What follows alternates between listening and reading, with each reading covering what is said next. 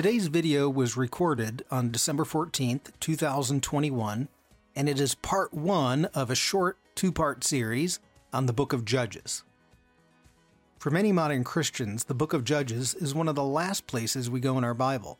It's not an easy book. There's a lot of strange names, strange city names, and the characters, frankly, are often anything close to being endearing to us.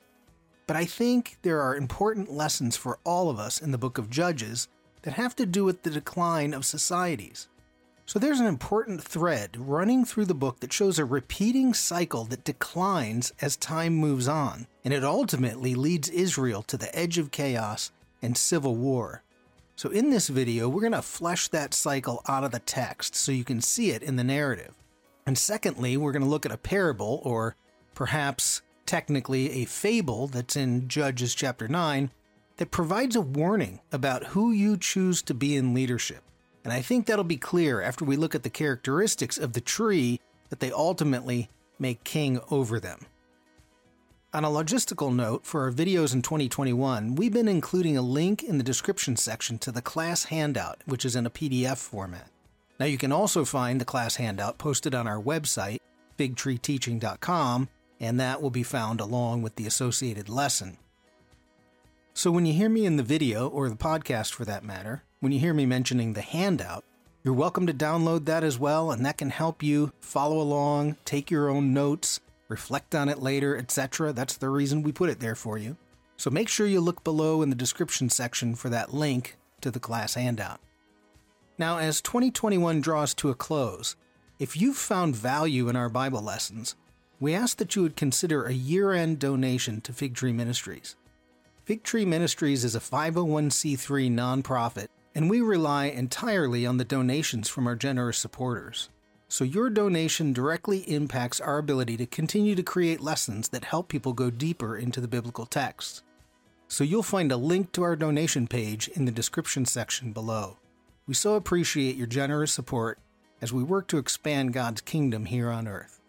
So we hope you enjoyed today's lesson on the Book of Judges, and I hope that you can see that this lesson still applies in our world today. Okay, so 2 weeks of Judges. It's way more complex. The book is complex. The book is not easy. There's lots of names and places and strange stories going on, so it's not an easy book for Christians to dive into. What I'm going to do is just take like a 10,000-foot view. We're going to look at the big picture of what's happening throughout this whole book, because that everybody can see. Once you know it's there, it makes sense. But if you wade into Judges and you try to figure out what's happening, it can be a confusing book. If I had to title this, I'll just call it A Descent into Chaos, because what Judges is depicting is just that. As the Israelites get stuck in these cycles, they're getting worse and worse and worse, and at the end of the book, it's just utter chaos and civil war. And, of course, that leads then to the next book is Ruth, and that's the birth of somebody who's going to bring along King David. You can see that redemption will eventually be there, but it is a descent into chaos. All right, the picture that you see on your screen, that is what's called Mount Gerizim. So Mount Gerizim is where the Samaritans worship. So when Jesus is having this discussion with the Samaritan woman at the well, he says, well, you worship on Mount Gerizim. Mount Gerizim is a prominent mountain in the Old Testament, and the Samaritans had their worship site up there. Very tall mountain. The Samaritans still do their worship site up there. They follow the Old Testament. They still do Passover sacrifice and everything. All of the hotels up on Mount Gerizim are called the Good Samaritan Inn. They know how to market to Westerners that show up in Israel, or in Palestine in this case. The city you see in the background there, so a whole bunch of buildings back here in the valley, that's the modern-day city of Nablus, which is in the West Bank, Palestinian area. Ancient city Shechem. So tonight, The whole parable that we're going to look at all takes place right here. He's shouting the parable from Mount Gerizim. He's telling it to the citizens of Shechem, which are down in that valley. So that's what we'll see in the story.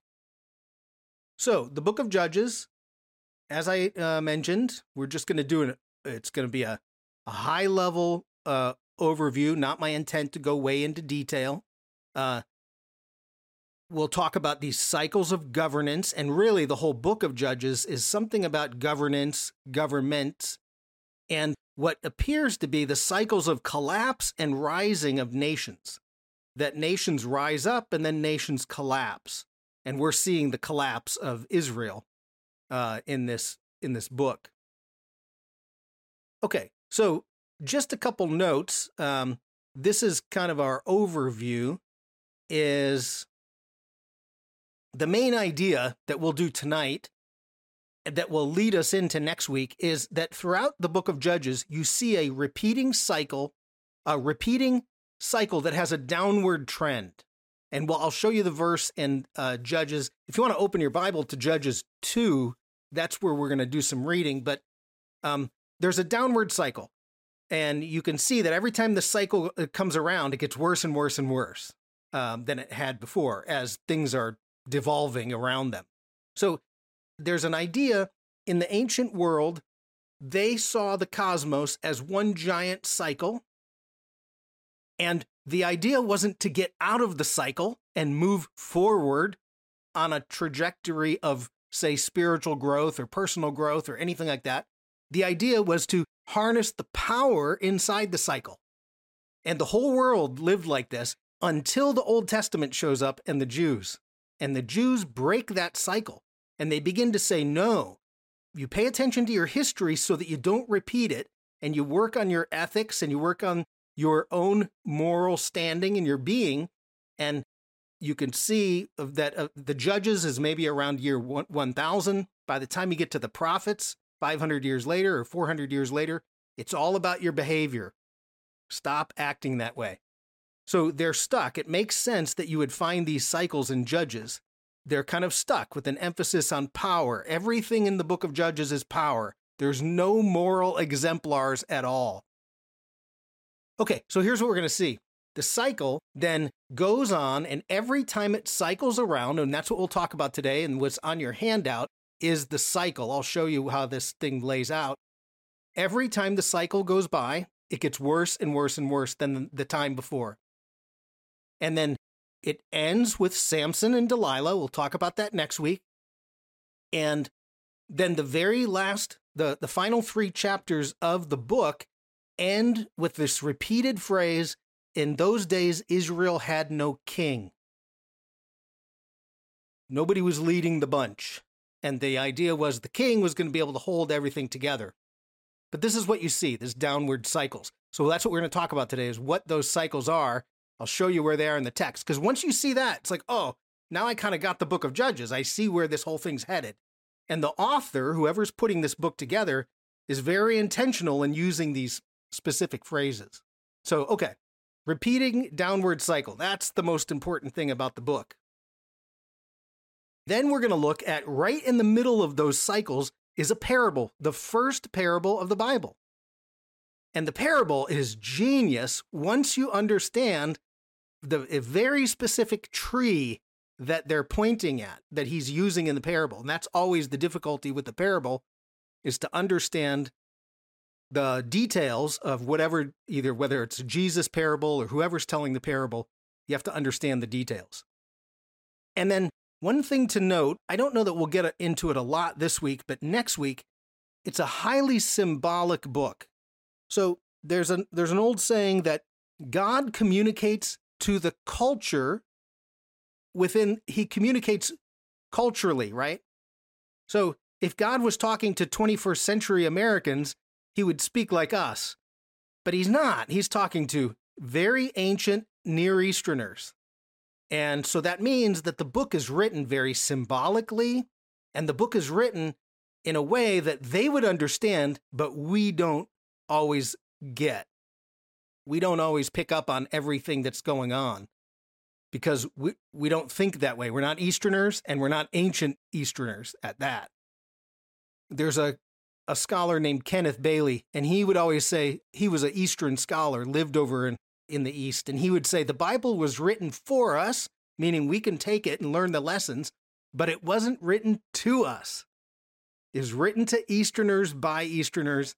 So there's a lot of symbolism, and there might be one or two things I'll point out today, but that can also make the book very difficult. And we'll do more on the symbols next week. So number 1 on your sheet is, I want to talk a little bit about the name Judges, because it's misleading. And I think I mentioned this last week, but it's worth repeating. Because when we think judge, we think somebody who's sitting in a law court, a judicial scenario. And that word, it probably should be the book of leaders, maybe. So just for the video, to make sure that people know where I'm going with this, if they're watching it later and they want to go investigate the word that's behind judges. Hebrew, every word comes from the root of a verb. So you always look at the verb. What does the verb mean? Then they add a couple letters or two and it makes a noun. So the verb is shapat. That's the verb. And the verb literally, it means to exercise a process of government. Now, we don't think a judge as somebody who exercises a process of government. We think of a judge as someone who sits in between a debate and then, like a referee. But it's really more leader. So you could say it's a group of leaders, and very specifically, as I'll show you tonight, military leaders. Because many of them God raises them up so that they could go take care of this enemy who's oppressing them. So Judges is really about leadership or governance, and once in a while, there are military leaders at that.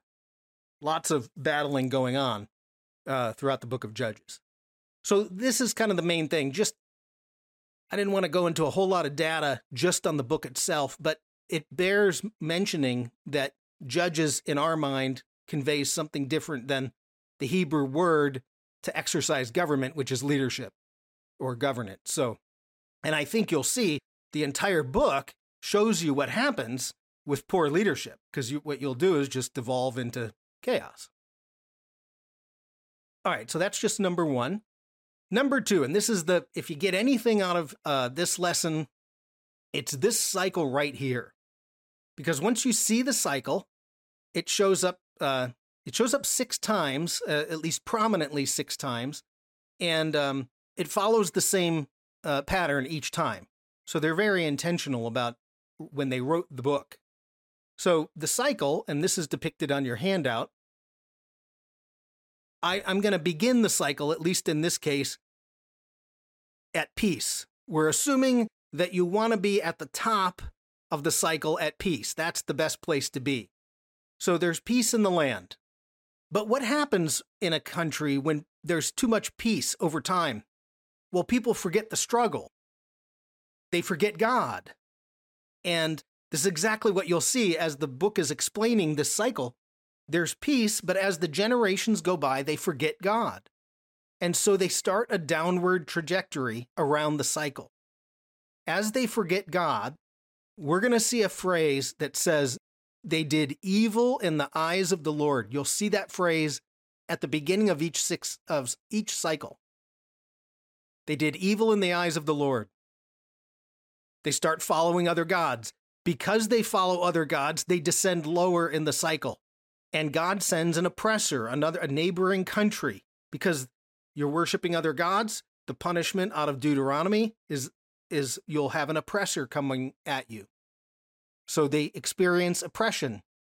They descend even further, and eventually the people cry out. They can't take it anymore. God, help us. And they cry out to God, and of course, what does God do? Well, you're at the lowest point. God sends a deliverer. And this is what we would call the judge. He sends a leader. Now, the word they use in the Bible, a deliverer or a savior. It's the root word that Jesus' name is. Jesus' name means Yah will save, meaning God, or God will save. That's Jesus' name. So it's the same word. And they save them from that situation. So there's a salvation component to it. The deliverer leads them out of the chaos. They lead them back to God. And when they're back to God, peace in the land. And that's the cycle. And wait till we start reading, you'll immediately see the cycle jump out at you. If you don't know it's there, it's like you just don't pick it up. You have to be so familiar with the text. But every scholar will point this out about the book of Judges, because it's one of the more prominent things. Okay, peace in the land. They descend. They start doing evil in the eyes of the Lord. God sends an oppressor. They're oppressed by another a pagan nation. Eventually, they cry out. God sends a leader, or as we would say, a judge, who's going to deliver them out of the situation, lead them back to God. They cycle back around, peace in the land. Okay, that's the main cycle. Now let's go to the text, because this is where you can see that the author is going to be very intentional about telling you about this cycle, okay? So turn, if you will, to Judges 2, 9, and, well, it starts at verse 10. So Judges 2, verse 10 to 19. I'm not going to read all of that, but I'll read enough that you'll see it. And then we'll look at two examples of this cycle in the text. So Judges 2, 10 to 19. Maybe you have a country that you're thinking of that has forgotten about God and is descending into chaos. I don't know if there's any countries that come to mind, but I think you can understand this cycle as things kind of shift around in societies. So, okay, Judges 2, 10 to 19. I'm just going to read a few verses, because what the author's doing is in Judges chapter 2, he kind of tells you the whole thing. He gives the whole summary. Here's what's going on. And then as the book takes off, he shows you 6 main components of this happening. So let's go. So starting at verse 10. After that whole generation had been gathered to their ancestors, so you can see they're living in peace, the older generation passes away. Keep going. Another generation grew up who knew neither the Lord nor what he had done for Israel. So you have a generation of descendants that grow up not knowing God. Verse 11, and here's where we see this phrase. Then the Israelites did evil in the eyes of the Lord and served the Baals, served the pagan gods. So they're doing evil in the eyes of the Lord, forsook the Lord, the God of their ancestors who'd brought them out of Egypt. They followed and worshipped various gods of people around them. They aroused the Lord's anger. That's verse 12. Okay, moving on to verse 13. Because what happens when God gets angry? In his anger against Israel, the Lord gave them into the hands of raiders who plundered them. So there's the enemy coming after them. He sold them into the hands of their enemies all around, whom they were no longer able to resist, because they're all chaotic. They're not following God. Whenever Israel went out to fight, the hand of the Lord was against them to defeat them, just as he had sworn. So they're experiencing that oppression. And then it says they were in great distress. Now, what do you do when you're in great distress? You're at the bottom of the barrel, or the bottom of the bottle, or you're at the bottom of whatever it is that you're at the bottom of. You cry out. Now look at verse 16. What happens next? Verse 16. Then the Lord raised up judges, or leaders. That's the word Shaphat that we looked at, or Shoptim, who saved them out of the hands of these raiders. So there's God raising up the judge, the leader, that's going to pull them out of their oppressive chaos and turn them around and bring them back to God. Oh, I'm sorry. Let me go back. So the Lord raised up a judge who saved them. And that word saved is the same root word that Jesus' name is built out of. He's the Savior. God will save, and that's Jesus' name. So he has to live up to his name. So there's the idea of salvation or deliverance that happens repeatedly out of the chaos. Okay, now go to verse 19, because this was where it explains that the cycle keeps getting worse, right? But when the judges died, the people returned to ways even more corrupt than those of their ancestors. Every time that cycle goes around, they're more corrupt than they were before. And that's why I showed you that one depiction of it kind of arcing downward towards the chaos of the civil war that's gonna be at the end. Okay, so there you can see Judges 2, 10-19 is a description of this, our little model there. They were at peace. The generations went by. They forgot about God. They did evil in the eyes of the Lord. God sends an oppressor. They cry out. Now a judge or a leader comes, delivers them out of that. They go back to God. Okay. Now, I want you to move down to, because you'll see now how clearly this is going to jump out at you. Go to Judges 3, 7-11. And this is going to be the first of the cycles. So Judges 3, 7-11. And if you look at verse 7, it'll jump out at you. The beginning of the cycle. So it says, verse 7, the Israelites did evil in the eyes of the Lord. There you go. So that's how you know, that's the beginning of, and each one of the leaders, there's 6 main ones, that's how their story starts out. So the Israelites did evil in the eyes of the Lord. They forgot the Lord their God, and they served the Baals and Asherahs. Now what happens when you start serving other gods? The anger of the Lord burned against Israel, so he sold them to the hands of their enemies. And the Israelites were subjected to them for 8 years, the text says. That's verse 8. Verse 9, what happens after subjection? They cried out to the Lord. They finally can't take it anymore. They cry out to God, and then keep going in verse 9. He raised up for them a deliverer. Someone who's going to save them from their situation. So this happens to be Caleb's younger brother. And then it says, Caleb's younger brother who saved them. There's the depiction of salvation that happens. So that's you can see that cycle being narrated out. So it helps to draw a picture to get it in your mind. Now look at verse 10.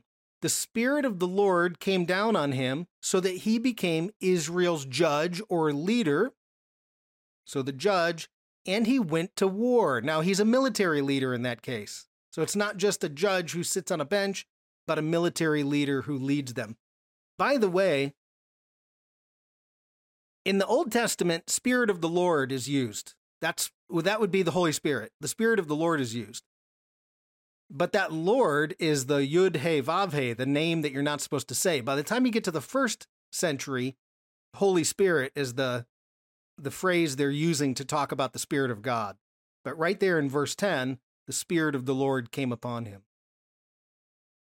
And then last, if you look at verse 11, so they had peace for 40 years. And then he died. All of the segments are there. Evil in the eyes of the Lord. God sells them out to the enemies. They cry out. He raises up a deliverer who saves them, and then they go back into peace. But look at the very next verse, verse 12. They immediately start another cycle. Again, the Israelites did evil in the eyes of the Lord. So this is cycle number 2. Because they did this, the Lord gave them over to the king of Moab. And he attacked them and oppressed them. And then it says in verse 15, the Israelites cried out to the Lord. So they're there at the bottom of that cycle. And what did the Lord do? He gave them a deliverer. In this case, Ehud, and they put in the detail, a left-handed man. So there's one of these just tiny details that will eventually make some sense if you read that story. But anyways, that's what I want to show you, is that cycle. You go through that story, there's peace in the land, and then if you turn just one more chapter or look at the end of chapter 3, look at the first verse in chapter 4. And this is where Deborah, the judge Deborah, comes in. So chapter 4, verse 1, the Israelites did evil in the eyes of the Lord. So you can see what the author's doing.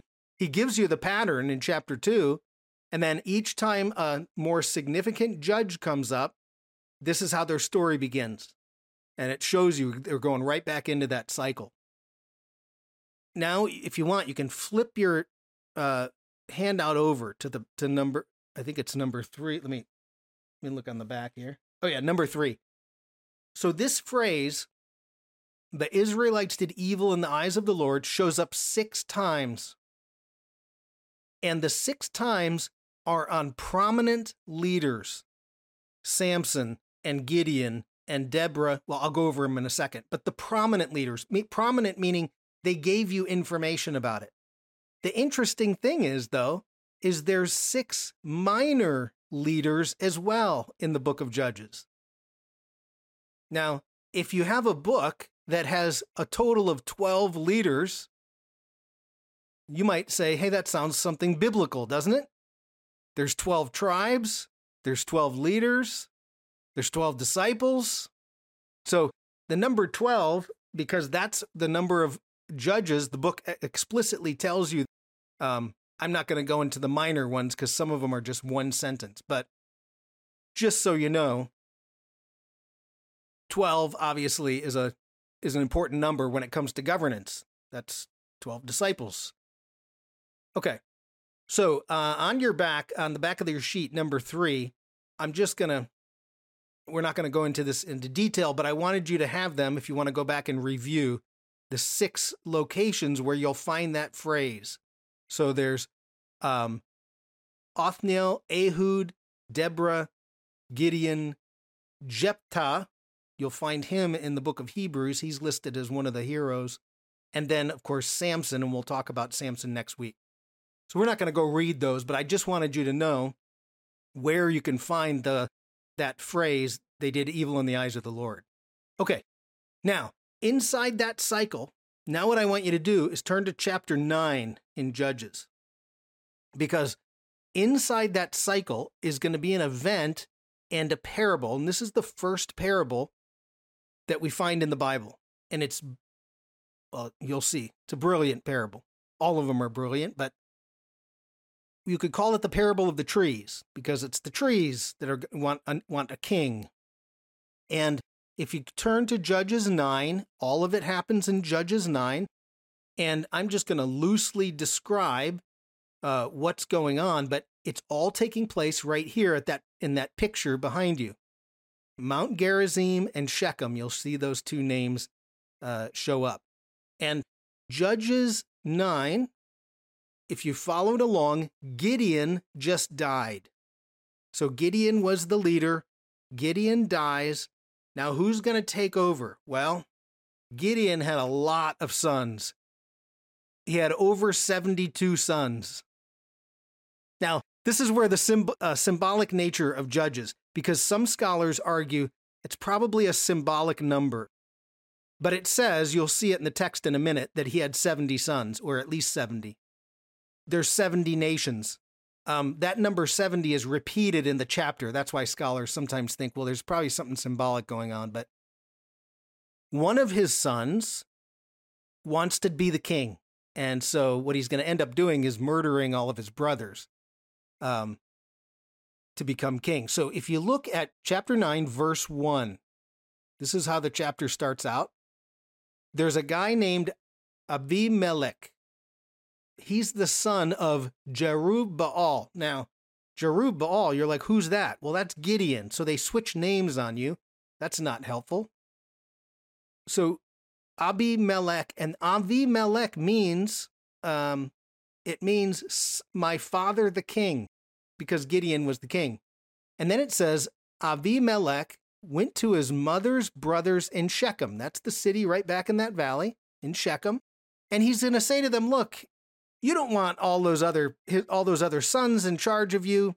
I'm your blood. Why don't you just make me the king? And then I'll rule over you. And so they say, okay, yeah, you can be the king. And he says, well, give me some money, 70 shekels, by the way. There's the repeating 70. And he gets a bunch of people. He goes over and, well, let's look at verse 5. So look down at verse 5. So it says, he went to his father's home. Now the father is Gideon, and on one stone murdered his 70 brothers. So that's where you get the idea of 70 brothers for this guy, or at least 70 sons. So this is not a good way to become king, by murdering by murdering all your brothers. But one brother, it says, but Jotham, the youngest son of Jerubbaal, escaped by hiding. So one brother gets away. And this is going to be the guy who in a minute will read the parable that he's going to say.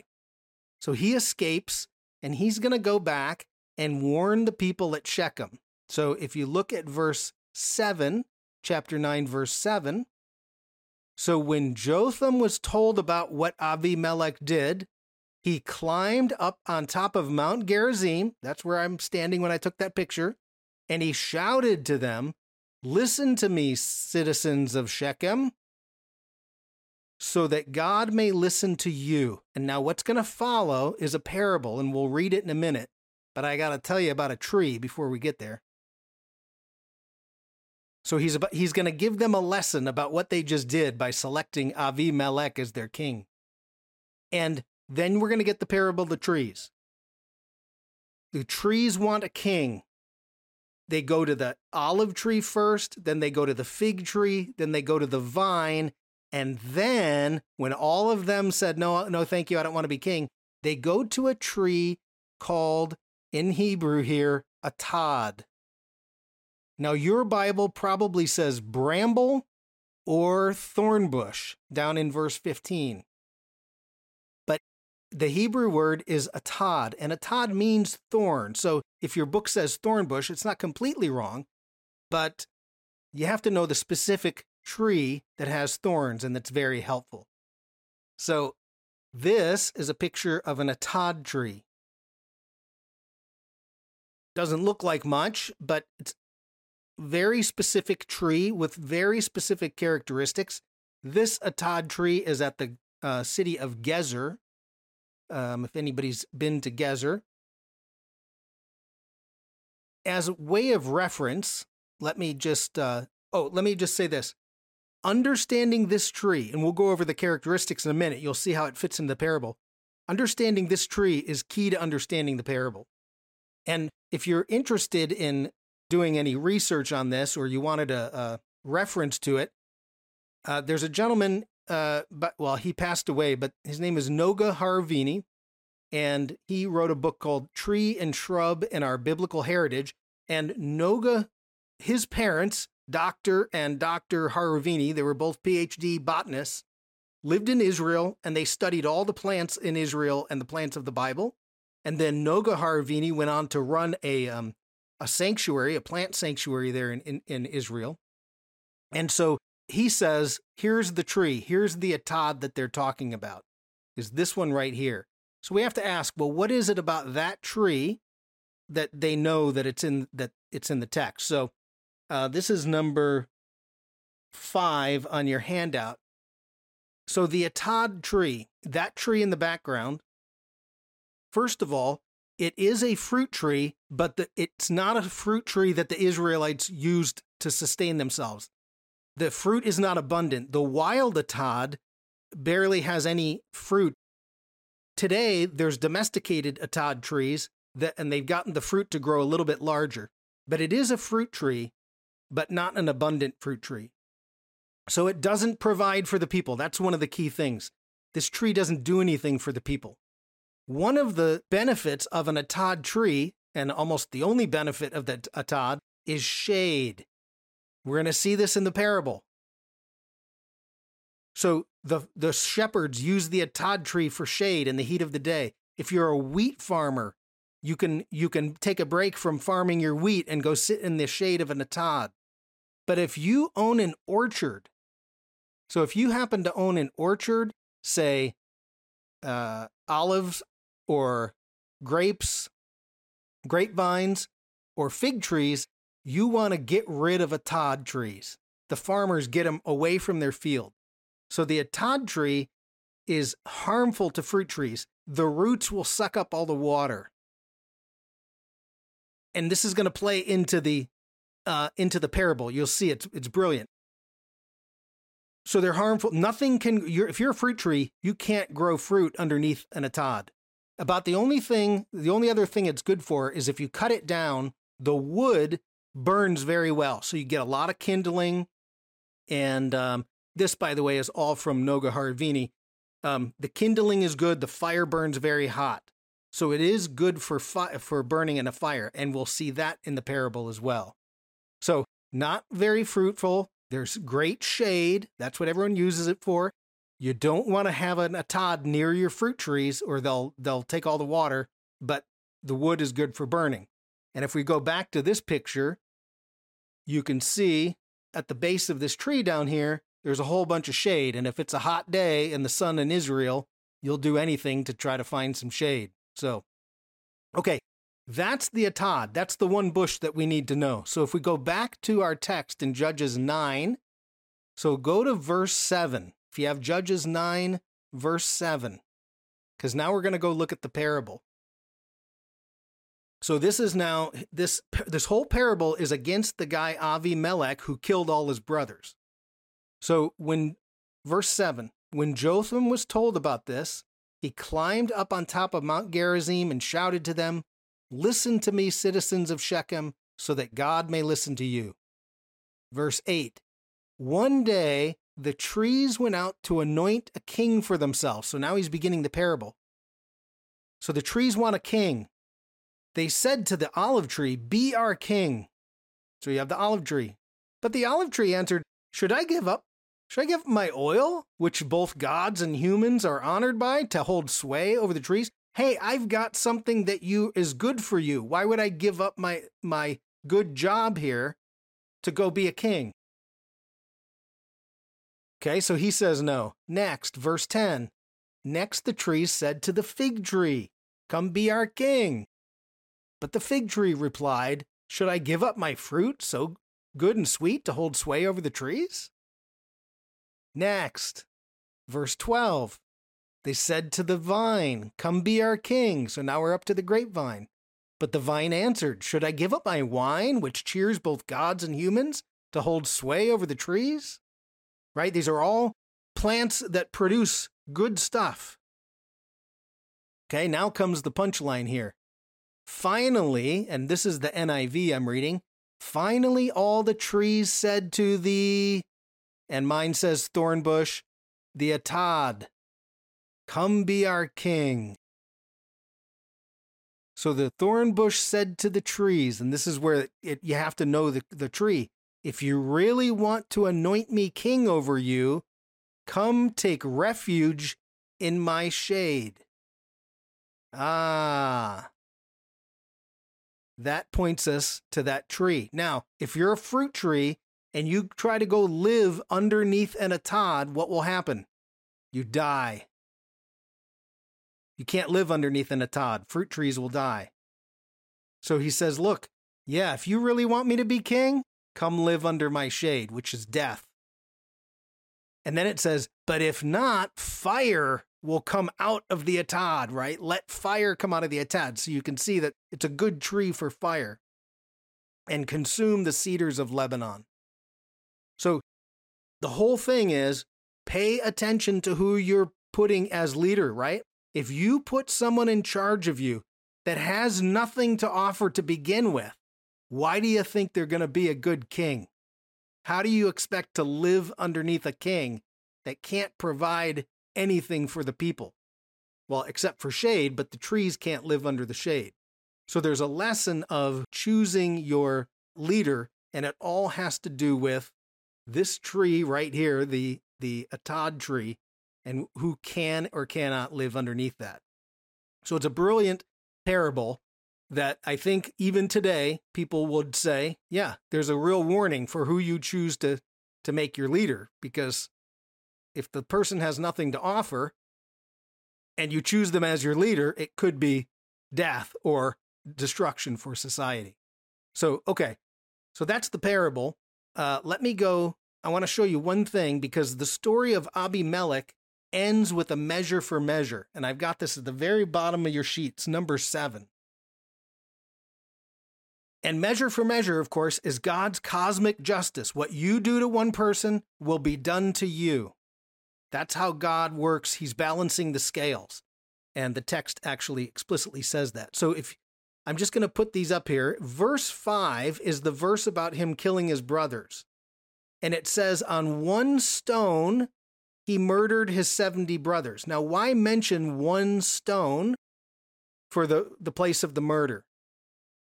You say, okay, well, how does Abimelech die? Because eventually the people of Shechem don't like him anymore, and they get into a bit of a war. Well, at the end of the story, verse 52 says this: Abimelech went to the tower and attacked it, but as he approached the tower, he was going to set it on fire. So he's like the Atad, he's got fire. A woman dropped an upper millstone. So how did he kill his brothers? On a stone. How was he killed? By a stone. That's the measure for measure. That's how God repays you. And then it even says explicitly in verse 56, thus God repaid the wickedness that Abimelech had done to his father by murdering his 70 brothers. So there's a bit of a even inclusio to this story as the whole thing's being captured together. So anyways, I just wanted to point out that measure for measure at the end there. Okay, so quick review. We've got those 6 cycles that happen. You're at peace, and of course, because you're at peace, you can kind of see, we call it the greatest generation here in America. And the greatest generation became that way because they had to go through or were born in the Great Depression. And the unfortunate part of human beings is character is built through suffering and difficulty. So you had a whole generation of people that just worked hard, and when they finally came back to prosperous times, built America into being literally the greatest generation. A couple generations later, now there's no difficulty, and you don't build character. And if you don't have character, well, then everything falls apart. So peace in the land can cause them to descend, do evil in the eyes of the Lord. Then it descends even more because God sends an oppressor, so you become oppressed. At some point, it gets so bad, you cry out. Then God says, okay, and I'll send somebody, we don't know who it is yet, a deliverer.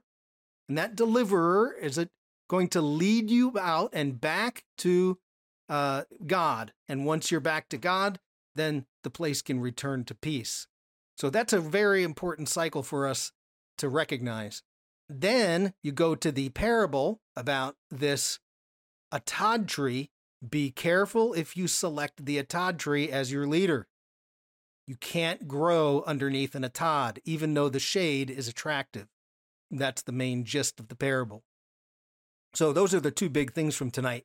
Next week, then, we'll take this idea of these cycles.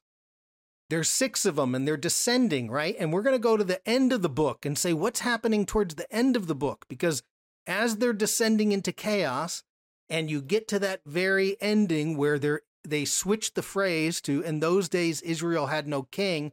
Even if you want to read the last sentence of Judges. Israel had no king, and everyone did as they saw fit. It was chaos.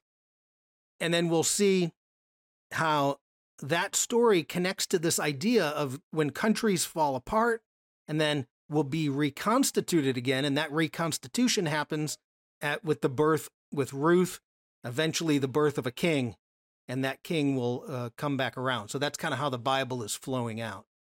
Okay, so hopefully that showed up clearly tonight, because I think once people see that cycle and you recognize it in Judges, you see it in the narrative, it'll just pop out every time you're back there at Judges. And then you feel like, oh, Judges actually might make some sense to me instead of this weird book of all these crazy stories.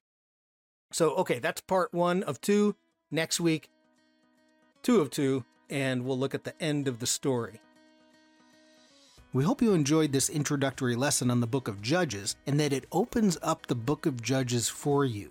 Once people see that there are these cycles happening throughout the book, it usually increases their awareness of the cycles that are happening around us all the time. Now, if you're watching on YouTube, make sure you subscribe to our channel, give us a thumbs up, or leave a comment below. If you're listening on Apple Podcast, we would appreciate if you would take just a few seconds to rate our channel. And as you go out into the world, may the words of Numbers 6 be with you. The Lord bless you and keep you. The Lord make his face to shine upon you and be gracious to you. The Lord turn his face towards you and give you shalom.